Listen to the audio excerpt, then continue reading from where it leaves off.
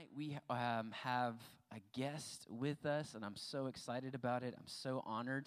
I want to introduce him real quick. His name is Pastor Hazen Stevens. He has come here. Him and his daughter and sister-in-law. Did I catch that right? So we are so thankful that you guys are here with us tonight. Pastor Hazen is executive pastor of operations at Gate City Church, which is right outside of Atlanta. It's in Lawrenceville. Is that right, the address?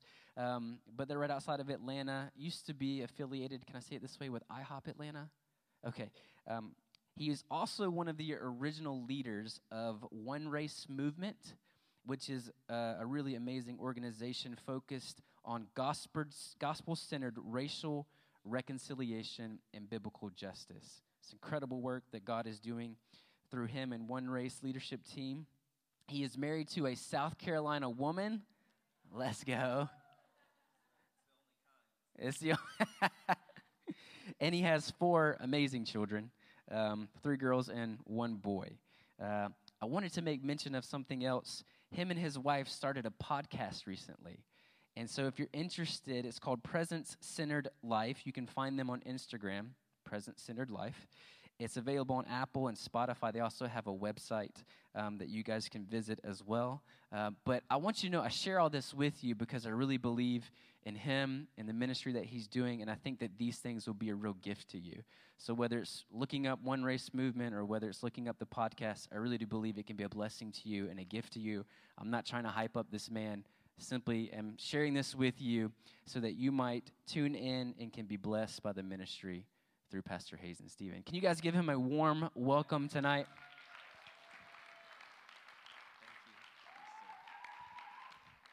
Thank you, Bunk. I don't know if you guys know, but you have an amazing young adult pastor. And I just got to meet Bunk's wife tonight for the first time. And I just want to say that I am so grateful that we are becoming fast friends. So good. Could I ask a favor of my friends in the wings? If you don't mind, would you guys move to the center for me? I like to just lock my target in just right here. But that's going to help me because I'm going to feel like I'm trying to talk to you over there and talk to you over there, and it would just help me.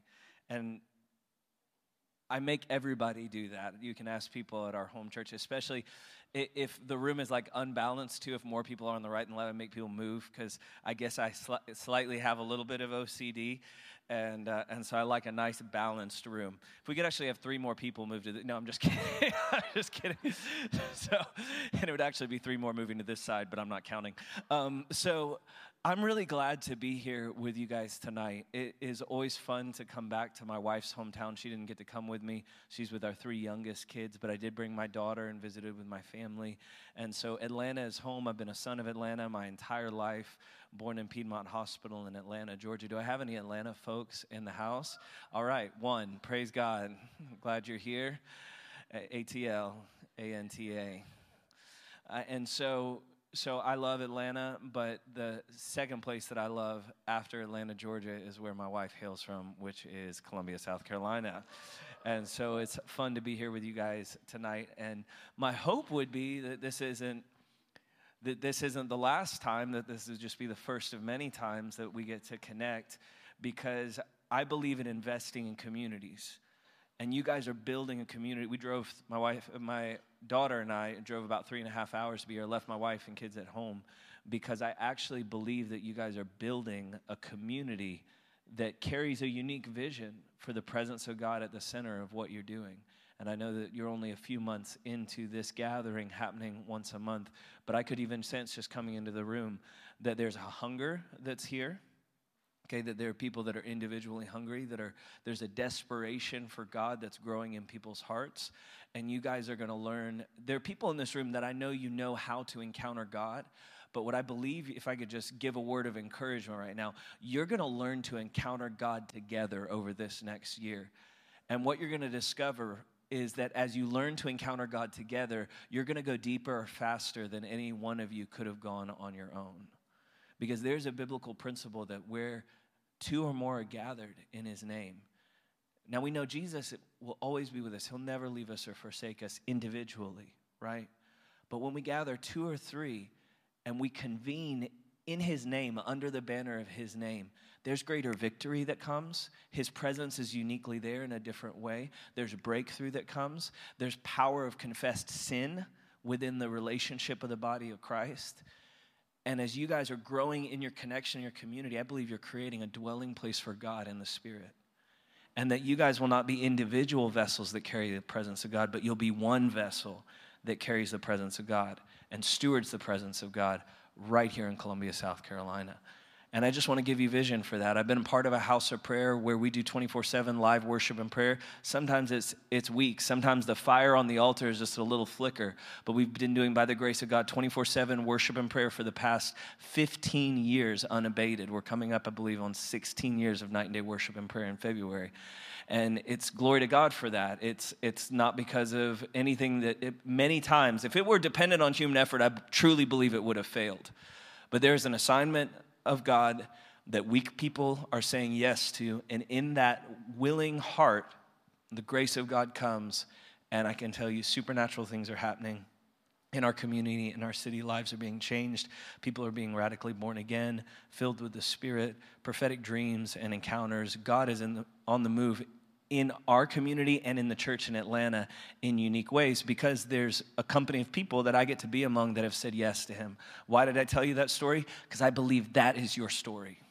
That you guys can say yes to Jesus in such a profound way that it actually begins to change the spiritual influence of where you work, where you get educated, your family dynamics, your church dynamics, and that you guys can be carriers of the presence of God. And where's the place that you're going to get refueled and refired to go out into a hurting, broken world and be Jesus? It's in the corporate gathering together. It's in the places where you come together. And it's not just the large corporate gathering. It's when you get together in your small groups, and instead of talking about I like culture and I want to be culturally relevant, so I'm not bashing that. But it's like the substance of our conversations is not the most recent sports event or the most recent song or concert we went to. The substance of our conversation begins to center around heavenly realities. And we begin to draw on heaven because we begin to touch those things that are the true substance of all created order. Right? And I'll talk about that in a moment, but we begin to touch revelation. We begin to touch the heart of God. We begin to live for what we're created for. And when you encounter people that are like that, you notice that they're different. They don't have to explain it. And when you become that person that bears the unique stamp of the image of God, the spirit of revelation on you, and when you talk about Jesus and your eyes fill with tears because he's someone you really know, right? That's better than any apologetic or any persuasive argument, because people can see the substance of that and they can say that it's real. Isn't he lovely? Isn't he captivating? Someone wrote that song who saw the Lord. And my question to you guys is, are you guys just singing somebody else's revelation, or have you grabbed hold of that revelation for yourself? Have you seen him? Because he is beautiful. Have you seen him? Because if you see him, let me just be real with you, and you're not going to go home and look at pornography. It's all right if I'm real here, right, Bunk? We can be real here. And if you're struggling in those areas, it's because you haven't really seen him. All right, I'm getting a little ahead of myself here. My name's Hazen Stevens. It's nice to meet you guys. Bunk did a good job introducing me, so I just felt right at home. I just got my preach on. But just to say, I serve, like he said, Gate City Church. We have a house of prayer at the center of our spiritual community. And we've done night and day worship and prayer. Like I said, it's been a flicker on the altar, but that incense continues to rise. And I believe that when we cause that incense to rise, that incense opens the heavens. The angel comes to Cornelius. He says, your offerings to the poor have actually risen as an incense before God. And so I've come to tell you, go get Peter. He's going to preach the gospel. Your whole family is going to get saved, right? Why? Because there was a sacrifice. In this case, it was finances. We should take up an offering. There was incense is the point. And the incense was setting heavenly things in motion. That is who you guys are supposed to be. You're not singing songs for entertainment. You're singing songs for atmospheric shift. You're singing songs so that you get into his presence, you catch a glimpse of him, you come away changed. And just like Moses coming down off the mountain, there's a glow on your face when you talk about Jesus, right? Because you've beheld him, you're becoming like him, and that is what real discipleship is. Okay? It's more about delight than it is about discipline. All right, I'm going to pray. I know I just have a few minutes to be with you guys, but I just want to download. I feel like the word of the Lord is burning in my heart for you guys, and I want us to pray. And as we pray, can we just open our hearts to receive from the Lord, not just what he would have for you individually tonight, but what he would have for you guys together. And as you pray, could you care as much about what God would give the crew as he would give to you? Didn't mean for that to rhyme. But I do rhyme from time to time. Let's pray. Father, I thank you that I just sense that we're here by divine appointment. And that there's something that you want to deposit in this gathering in 2022 that is going to be catalytic to what you're going to do in 2023. And I thank you, Lord, that there are weak but willing vessels in this room. If you're a weak but willing vessel, just lift your hands before the Lord. Lord, we're weak and willing vessels, but that's the only kind you use. So God, would you touch people in this very room tonight? Would you mark them with a vision for mature love? Would you pour your Spirit out? Let it not be hype. Let it be Holy Spirit power and presence in this place, God. Something real, something substantial, something from the God of the universe. I believe that you are here with us. I believe that you are here to touch hearts and to come behind my weak words and give something that can bear real spiritual fruit in people's lives. So do that tonight in us. In the we of this gathering, Lord, us together, God, meet us tonight.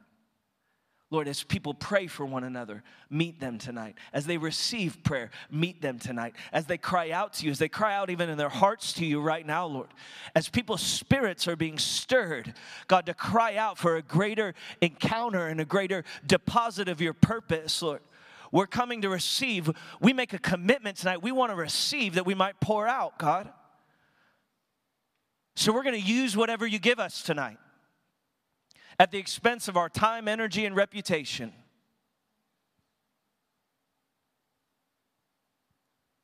We ask this in Jesus' name. Amen. Amen. So I have been in Korea recently, which was a lot of fun. It was an unexpected trip. A friend invited me, and I went there for the very first time. And I was there, and I went for a missions conference. And I told people that, and it sounded like I was going to suffer for Jesus, but really I went on basically a really nice vacation. It was awesome. And I went to the Hawaii. I was like, there was a place called Jeju, and they were like the missions conference in Jeju, and I was like looking up Jeju, and it was like the Hawaii of South Korea. I was like, praise God. And so I go to this beautiful place in South Korea, and I go for a walk with the Lord, like on the second or third day. And I hadn't really been encountered in the sessions necessarily. I mean, I'd met some good people, and I'd had some good times with the Lord. But I just felt like, God, you sent me halfway around the world to go to this missions conference. And I was just walking with the Lord, and I said, Lord, why am I here? And I meant like, why am I here in Jeju, South Korea? But I felt like the Lord actually spoke to me to the existential, why am I here question. You know how sometimes you ask God a question, you get a way bigger answer than you were bargaining for? And I said, why am I here? And you know what the Lord said to me? He said, you're here because I love you. I said, like, here in the Hawaii of South Korea because you love me? And he was like, yes. Like, I wanted to bless you and give you an incredible experience. Man, I swam in the Pacific Ocean. I ran around with horses on this. It was awesome. My poor wife was at home with all 4 kids. She's like, what are you doing? I was like, Lord loves me. He sent me to South Korea. But, you know, a lot of times we associate what it means to be a disciple with sacrifice. And truly, that is what we're called to as disciples. We lose our life in him that we might truly find real life, right? I mean, there is no question, like, there truly is no altar of worship without sacrifice, right? And we are those living sacrifices. I want to challenge you that if you love Jesus, give everything for him. And I'll talk a little more about that in a moment. But in the process, a lot of times, of giving everything for Jesus, we can lose sight of what empowered him to give everything for us. And can I tell you, what caused Jesus to give everything so that he could have a relationship with you was not obligation. It was not fear of disobedience. Jesus never was afraid of going to hell. He didn't serve God because he was afraid of going to hell. Jesus obeyed the Father because he loved the Father. Jesus gave his life on the cross, the most extravagant act of devotion and commitment and sacrifice, and he did that. Somebody tell me why Jesus did that. Because he loved you and he loved the Father. And a lot of times in the process of being a disciple, we lose sight of what's going to fuel transformation in your life. It sounds self-centered, and our generation is so narcissistic and distorted, and the enemy wants to so contaminate our view of this powerful word, love, that we tend to associate it more with the Hollywood version than the Bible version. Okay? But when I'm talking about cruciform love, the love that was displayed openly on the cross, the kind of love that has allowed itself to be stripped bare, entirely vulnerable, where there should have been a crown of thorn, where there should have been a crown of gold, there was a crown of thorns. Where he should have been adorned in royal robes, he was stripped naked and bare. Where there should have been kisses on his cheek, there were slapping and spitting, right? Like this one whom people should have kneeled before in honor, he's mocked. And he does all that for the sake of love. So that now all of heaven sings to that man, worthy are you to receive all glory, honor, power, dominion, because you were slain. Do you know in the book of Revelation, in Revelation chapter 1, verse 4, John, the beloved disciple, is introducing us to this one who is the revelation of Jesus Christ, is the name of the book, right? And he's giving an introduction, and we were singing part of it earlier. I was like, oh, that's cool. It says in Revelation 1:4, to him who loved us and freed us from our sins, who's made us kings and priests to minister to his God and Father. See, you have an eternal identity. You have an eternal calling that you are going to minister to God forever, because there's someone who's freed you from your sins. But as John is introducing you to that cosmic God of the universe, whose Father you're going to eternally serve, the thing he wants you to know very first, point number one, is the one who has freed you from your sins did it because he loves you. Because he wanted to have a relationship with you. And that's why the gospel is good news, is you're not serving someone. In the scripture, oftentimes Baal was the one that they worshiped instead of Yahweh, the God of Israel. Do you know what Baal means? It means master. You're not serving master anymore. Though he is Lord, you're not serving master. You're serving Father and friend, and one who wants to know you more intimately than any. He does know you more intimately than any other person. And I think for those of us who would say, I want to sacrifice everything for Jesus. I mean, who here would say, I want to be radical for Jesus, at least? We can put a want to, right? Like, I want to be radical. Even if I know in my heart there are things weighing me down. There are places of shame, dullness, places where I don't even feel like I can approach God, places where I feel like I live at a distance from him. Maybe I'm not even sure that he's real. I'm dealing with depression. I'm dealing with self-harm. I work with college students. I know that that's in this room. I know that history of sexual abuse is in this room. I know that history of physical abuse is in this room. And I know all those things have distorted your image of yourself and the image of God. But there is one who loves you, who wants to set those places straight in your life. And guess what? They're not going to be get set by you trying harder. That's not the invitation of the gospel. The invitation of the gospel is to come to the only one who loved you enough to give his life for you. And he's not master, he calls you friend. He calls you friend, and he invites you to come, and his arms are stretched open and nailed wide. That's how big the invitation is to you today. And for those of you, there are some of you in this room, you're living compromised. Do you know what's going to heal those places of compromise in your heart? It's knowing that he loves you 100% in your compromise. It's the story of the prodigal son, right? He's in a distant land eating pig slop, and he says, well, the servants in my father's house, at least they're well fed. So if I go home, maybe he'll make me a servant in my house, in his household. And it says, while the father saw him a long way off, he runs to meet him, falls upon him weeping. The son begins his spiel, and he begins to say, Father, I know that I have failed you, but would you let me be a servant in your house? And he doesn't even answer the young man's comment. He speaks to his other servant. He says, get shoes for his feet, get a robe for him, restore his inheritance, put the signet ring on him. My son who is dead is now alive, and it's right that we would kill the fatted calf. And they celebrate.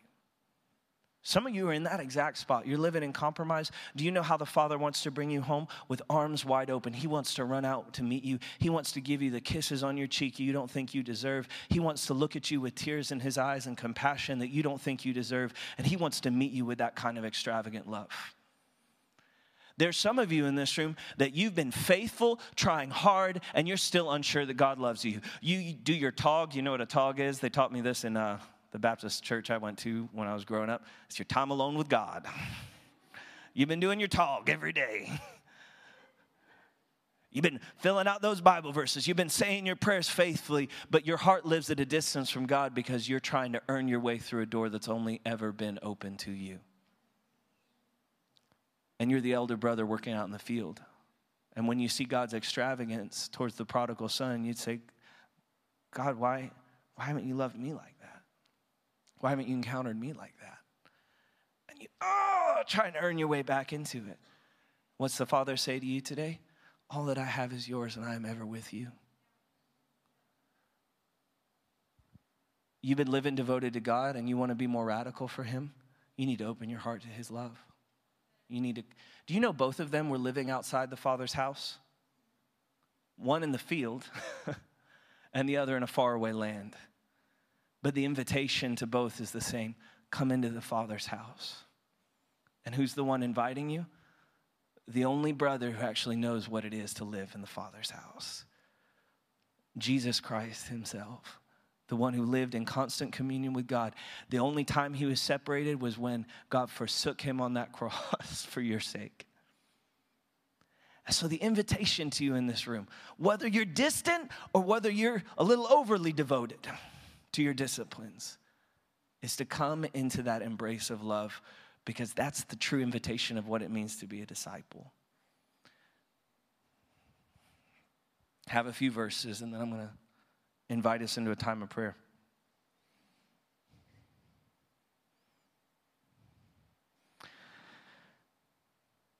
So I want to challenge us. I've walked with Jesus. I had a head knowledge of Jesus.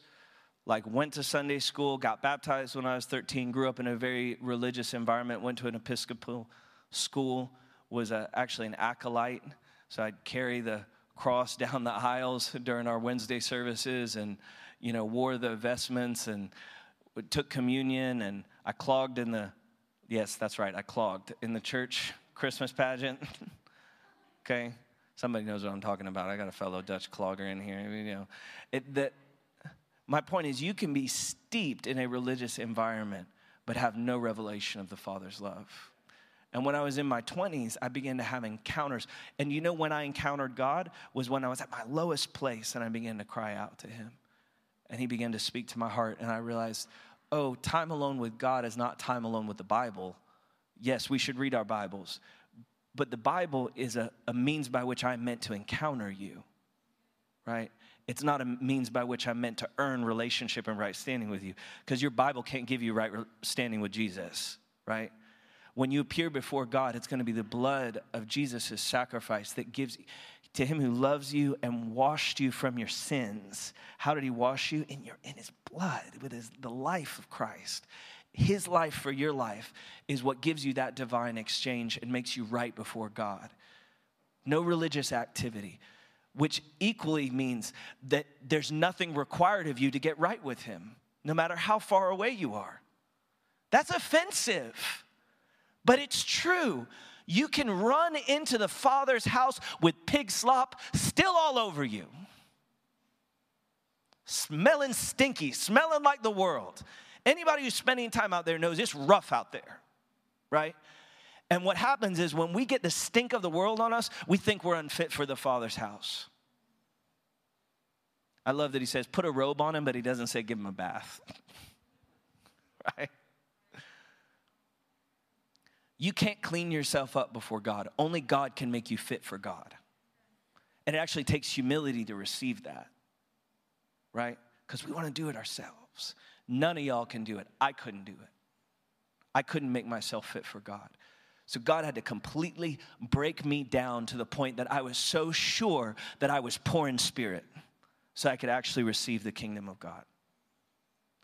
And the more poor you realize you are, the more unfit you realize you are, the more qualified you become in heart, the more humble you become in heart, and a greater measure of grace that you'll receive.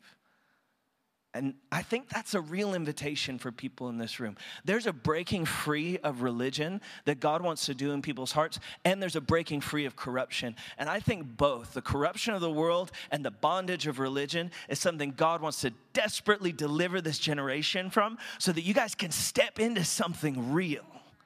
Like an unashamed encounter with God in his presence where you would go, I know who I am and I know who God is. So I was going somewhere with that story. So I began to experience God in this way that really changed my life. I began to experience his voice, and now I've been serving the Lord for over 17 years since I was in my early 20s. I'm 38 now. 4 deep in kids, 15 years in marriage, right? And what I have to see, what religion does is religion wears you down over time so that you can't do what you did before. But what real intimacy with Jesus does is it causes you to mature in love towards God as you walk with him. And I've seen people that started out with me on this journey get tired along the way, and they lost heart and they quit. And as I'm talking to a room full of probably majority, who in here is under 30? Just raise your hand real quick. Okay, majority of you guys under 30 in this room. Good for y'all. So as I'm talking to a room full of under 30, right? That means most of y'all don't have babies. Most of y'all probably aren't married, right? There might be a few in the room. Woo. Where you at? Married? Yeah, okay, good for y'all. Are you married without kids or married with kids? No kids? Oh, don't talk to me. Y'all, no. That's the best, y'all, that's the best time. That's walk around your house in your underwear kind of season of life. So I'll get back. Well, I don't want to, I'm sorry for that image. I apologize. We'll go back. Bunk, please have me back. Okay. We'll go back for that. So when you're in your 20s, it's like, it's easy to go, I'm going to give everything for Jesus. You go to the conference, and I'm about the conference. Encounter Jesus, like encounter him, right? But I go, what's the vision for your life that you would be more passionate for Jesus when you're 4 deep in kids or 3 deep in kids, right? And you've had the same job for 10 years, but you're serving him faithfully even through the disappointments of life. We suffered 2 miscarriages between, my daughter's 11 and then her next youngest sibling is 8 years old, okay? And people say, oh, why is there such a gap in age? Well, it's because we had 2 miscarriages between my oldest daughter and next in age. And God even spoke to us some about those children. And then we had to grapple with what did it mean when we lost those babies? And it's easy to believe God's good when you're on Jeju Island in South Korea, right? But what does it look like to believe God is good when you've gone through a little bit of life and you've suffered some disappointments and it's not so easy to sing, you are good, and your love endures, when the songs don't match the moment of your experience. When you've actually gone out, left the Father's house for a minute, gone out into the world, had a rough time, and you're not so sure you're welcome back. Like, what is it like to come home in that moment? And our vision for loving God, I would just encourage you to begin to think, what do I want it to be like when I'm married with kids? What do I want it to be like when I'm 40 or 50 years old? What do I want my relationship to be like with Jesus in maturity, in the mature seasons of my life? I'll tell you what John the Apostle, he lived the longest life of any of the apostles. Okay, we don't actually know how he passed away. Might still be alive. So John, when he's writing his gospel account, he constantly references himself as the disciple whom Jesus loved. Says that find the verse here for you. And I'm sorry to my projection people, I'm not using any of the verses I gave y'all. John 13:23. This is when they're at the final supper with Jesus. They're all about to go out and betray him. And Peter is sitting next to Jesus, and John is sitting next to Jesus. And John says in his own gospel, he refers to himself as the disciple whom Jesus loves. And it actually says it's then that he reclines and puts his head upon Jesus' chest, right? And he's recounting his last night with Jesus in Jesus' earthly body. And he's remembering that moment, he's writing about it, and he's referring to himself as the disciple, not the disciple who loved Jesus, but the disciple who Jesus loved. This is the one who says later, to him who loved us and washed us, right? This man of God had such a revelation of not just who Jesus was to him, but who he was to Jesus. And in the waning years of his life, this man who encountered him as someone who's probably in his early 20s, they estimate that was likely. If Jesus was 33, it was unlikely that his disciples were older than him. They were likely younger than him, which means that his disciples were probably in their 20s. And these guys that started following him in their 20s, 11 of the 12 of them, with the exception of Judas, so 10 of the 12 of them would lose their life as martyrs, and John, who would grow into his old age, he would write his gospel account. And what would he say about himself in those waning years? I'm the disciple that Jesus loved. He grew in mature intimacy with Jesus so that his passion was just as great in his later years as it was in his former, through hardship, through difficulty, through disappointment. And I want to tell you, that's not just for John, that's for you. But it starts with a heart-level commitment to go, I'm going to make the love of God the chief pursuit of my life. And that is not cliche. Paul the Apostle in Ephesians 3:14 through 17, he writes, he says, root me and ground me in love, that I might comprehend. He's praying for the Ephesian church. So he says, root and ground you in love. This is what I pray. I bow my knee before the Father, from whom all of heaven and earth is named, that you would be strengthened with might according to his Spirit in your inner man, and that you, being rooted and grounded in love, might comprehend with all the saints what is the length, the width, the depth, the height, to know the love of Christ that passes all knowledge, that you might be filled to the fullness of God. People love that phrase, the fullness of God. Hallelujah. I love the phrase, the fullness of God. I want the fullness of God. I want the fullness of God's glory. I want the manifest presence of God to rain down in this place in such a substantial way that you as the priest could not get up off the floor in Jesus' name. Like that we would experience God's glory in such a manner. But a lot of times we try and take that idea of fullness out of the context in which it was spoken. And the path to fullness is never separated from love.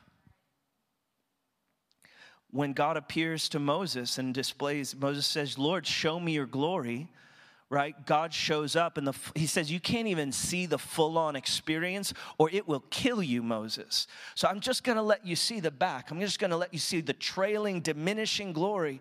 And as Moses sees it, God passes before him and says, I am the Lord God, gracious, compassionate, abounding in what? Loving kindness. It's my second daughter's name, Kesed, because the word means so much to me. It means God's faithful, covenantal love. And yes, God is glorious, but his glory is never intended to be separated from the depth of his nature, which is love. Covenantal love. Love that is rooted in his commitment to you, even above your commitment to him. So I'm just going to close with this thought, and then I'm going to pray for you guys. We're going to pray together, okay? What Paul prays in Ephesians 3, we should never graduate from that prayer. What John experienced when Jesus said, come follow me, and became the disciple whom Jesus loved, and he carried that identity on to his latter years, we will never graduate from that. The Bible tells us in 1 Corinthians 13, if I have all knowledge and all wisdom. If I speak with the tongues of men and of angels, but I have not love. It says, I am nothing, I have nothing. If I give my body to be burned as a martyr, that has the appearance of the highest level of religious sacrifice. But even radicalized Muslims will give their life for a distorted faith. I can give my life to be burned. I can give all my money to the poor. But if I don't have genuine love in my heart for God, it says that is worth nothing. But yet we prioritize all these other things over the love of God. It's not, when you go, well, I need to figure out what my calling is, most people are actually talking about their assignment. And you should be concerned about your assignment. We want to fulfill the will of God. Let's figure out what our assignment is, right? We should figure out our assignment in God. But we never should prioritize our assignment over our intimacy with God. That's how you become a Martha instead of a Mary. Martha was about her assignment. Mary was about a person. She sat at his feet and she heard his words, right? That's the difference between religion and relationship with God. We'll preach it, but I'm inviting you guys, embrace it and live it and go, you know what? I can do my chief mission in life no matter where you put me, because the chief mission in my life is to love the Lord my God with all my heart, soul, mind, and strength, and to be loved by him. And guys, I know that sounds so simple, right? But who is doing it in the American church?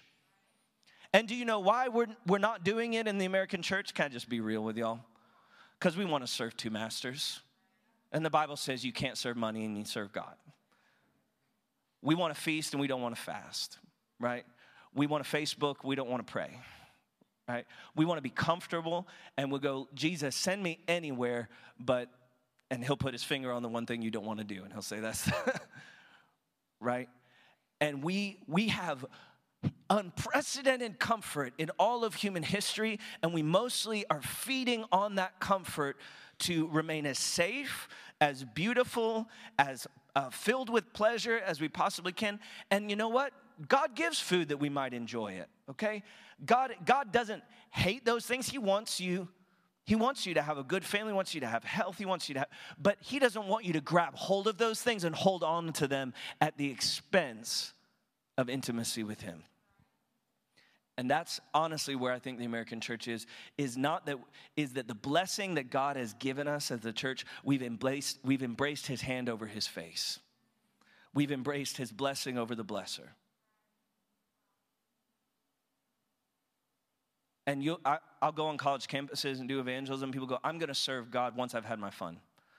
I'm going to serve God once I get the good job and I have my family, sorted out. That's when I'll start to go to church.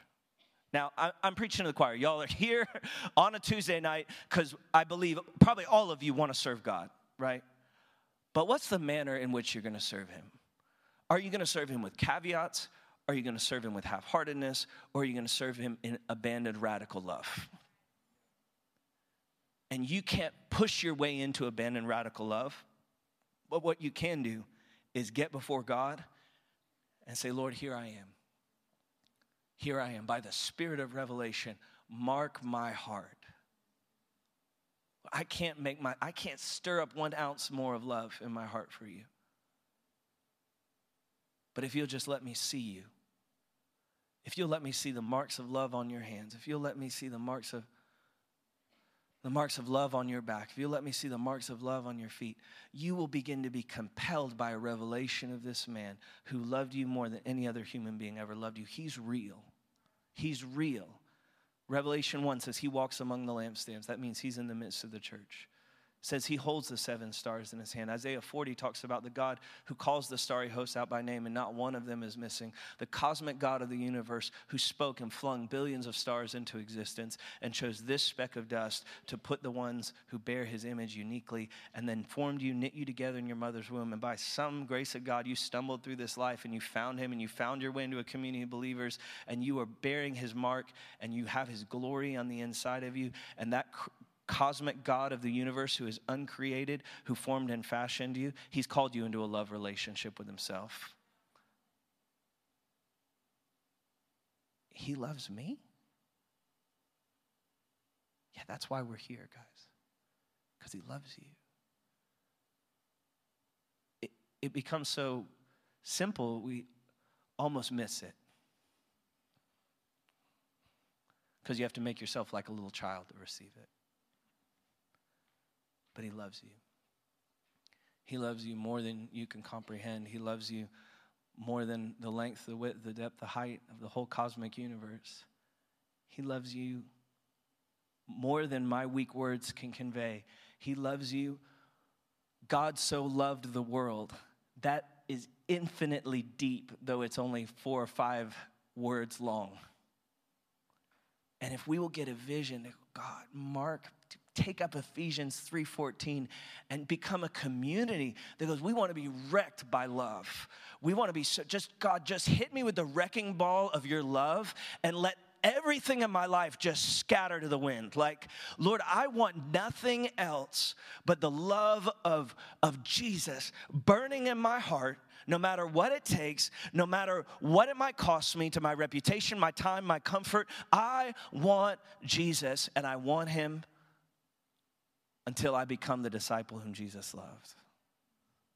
Like, I want him until this flame grows into a bonfire, grows into a forest fire, until my whole life is consumed, and people go, tell me where your beloved is, this one whom your soul yearns for. Like, show me where he is, because I see in your eyes that he's real.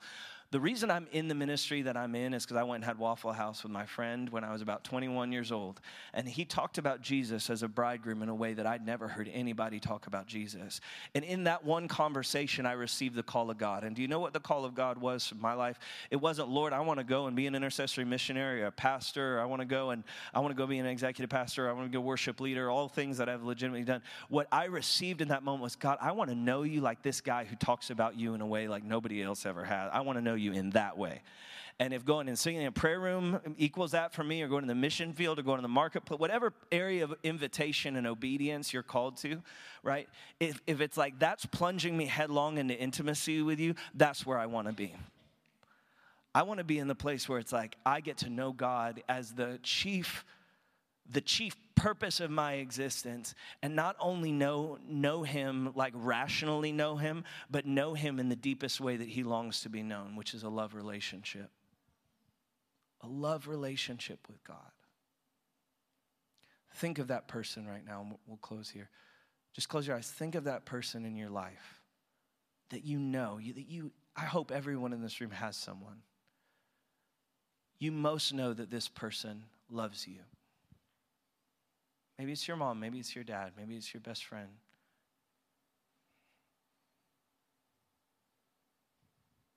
Now imagine that person is but 1/1,000,000th of the love and delight that God truly has for you. It's a drop in the bucket. That person who might actually lay their life down for you. What moves in the heart of Jesus towards you is 1,000,000 times stronger than what would ever move in that human being's heart. And you don't have to live distant from that love. You can live close to that love. You can live experiencing the length, the width, the depth, the height. You can live confident in that love. You can live without shame. You can live without addiction. You can live with purpose. You can live satisfied in every situation in life. And you don't have to be afraid of discomfort. You don't have to be afraid of lack. You don't have to be afraid of any of the challenges of life, because his love is strong enough. Because his love is real enough. So whether in the highs or the lows, you can have something in your heart burning that will be undiminished when you're 70 years old. And it is a passionate love relationship with Jesus. And my prayer for you tonight, young people, is that would be a vision that God would emblazon on your heart. That to whatever degree, whatever spiritual condition you're in this room, that decades from now, when you're looking back on a life well lived for God, that you would love him more than you love him today.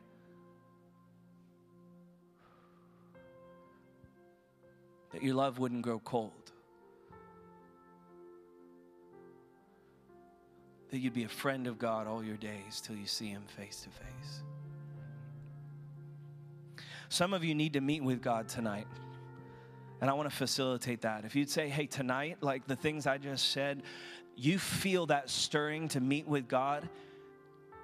And in order to activate that, you know you need to come up here. You need to kneel in this altar. And you need to get face down before the Lord. Some of you need to come out of compromise. And some of you need to lay down your own effort. Some of you in this room, you're just burning as I'm speaking. You're going, I'm made to know God's love, and I want to be encountered with his love. Wherever you are in that spectrum, this altar is open to you, and I believe God is going to meet you as you do the simple act of faith. You know, sometimes we position ourselves to receive, and it's not about me having a good altar call, okay? I could care less, truly. It's about me helping you receive by going, sometimes actually the son had to get up out of the pig slop and take a step towards the Father's house. And as he took a step towards the Father's house, the Father ran to meet him. Some of you in this room, you need to take a step towards the Father's house. And what that looks like for you is to come down to this altar and say, Daddy, here I am. So if you need to do that tonight, you can come right now. So just get up, let's all stand up together. And if you know you need to come down, just come. Who cares who's looking? They're not going to be with you at the judgment seat of Christ. If you know you need to get right with God, or you are just burning for a love encounter with him, just come. Just come in simple faith. Just come. The Father's house is wide open to you.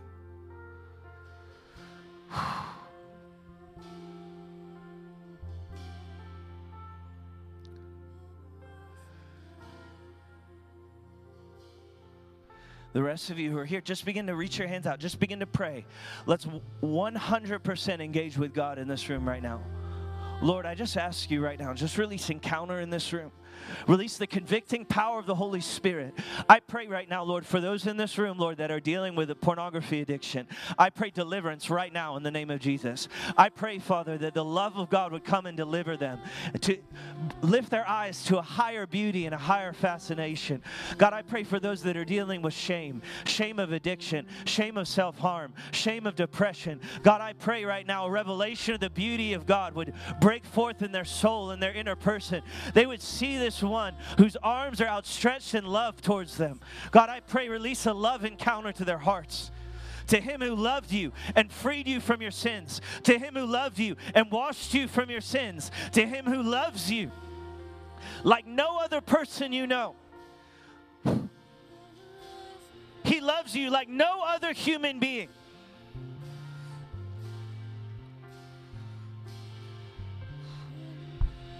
Jesus weeps for where your father failed you.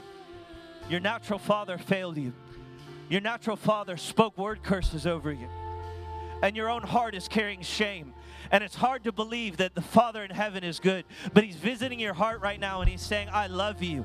You are my son. You are my daughter. All my delight is in you.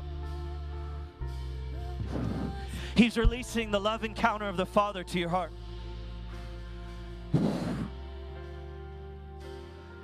My daughter, I love you. I'm safe. We can be a mess. We can be messy. Jesus will meet us in our mess. Lord knows I'm a mess. I'm a messy, messy person. I have struggles. I struggle. I struggle with anger. I struggle with lust. I struggle with impatience. But it's not too big for God. Nothing in your life is too big for his love today. Just begin to release that love that's greater right now in each and every person's heart. Just in your own heart, let desperation for him grow.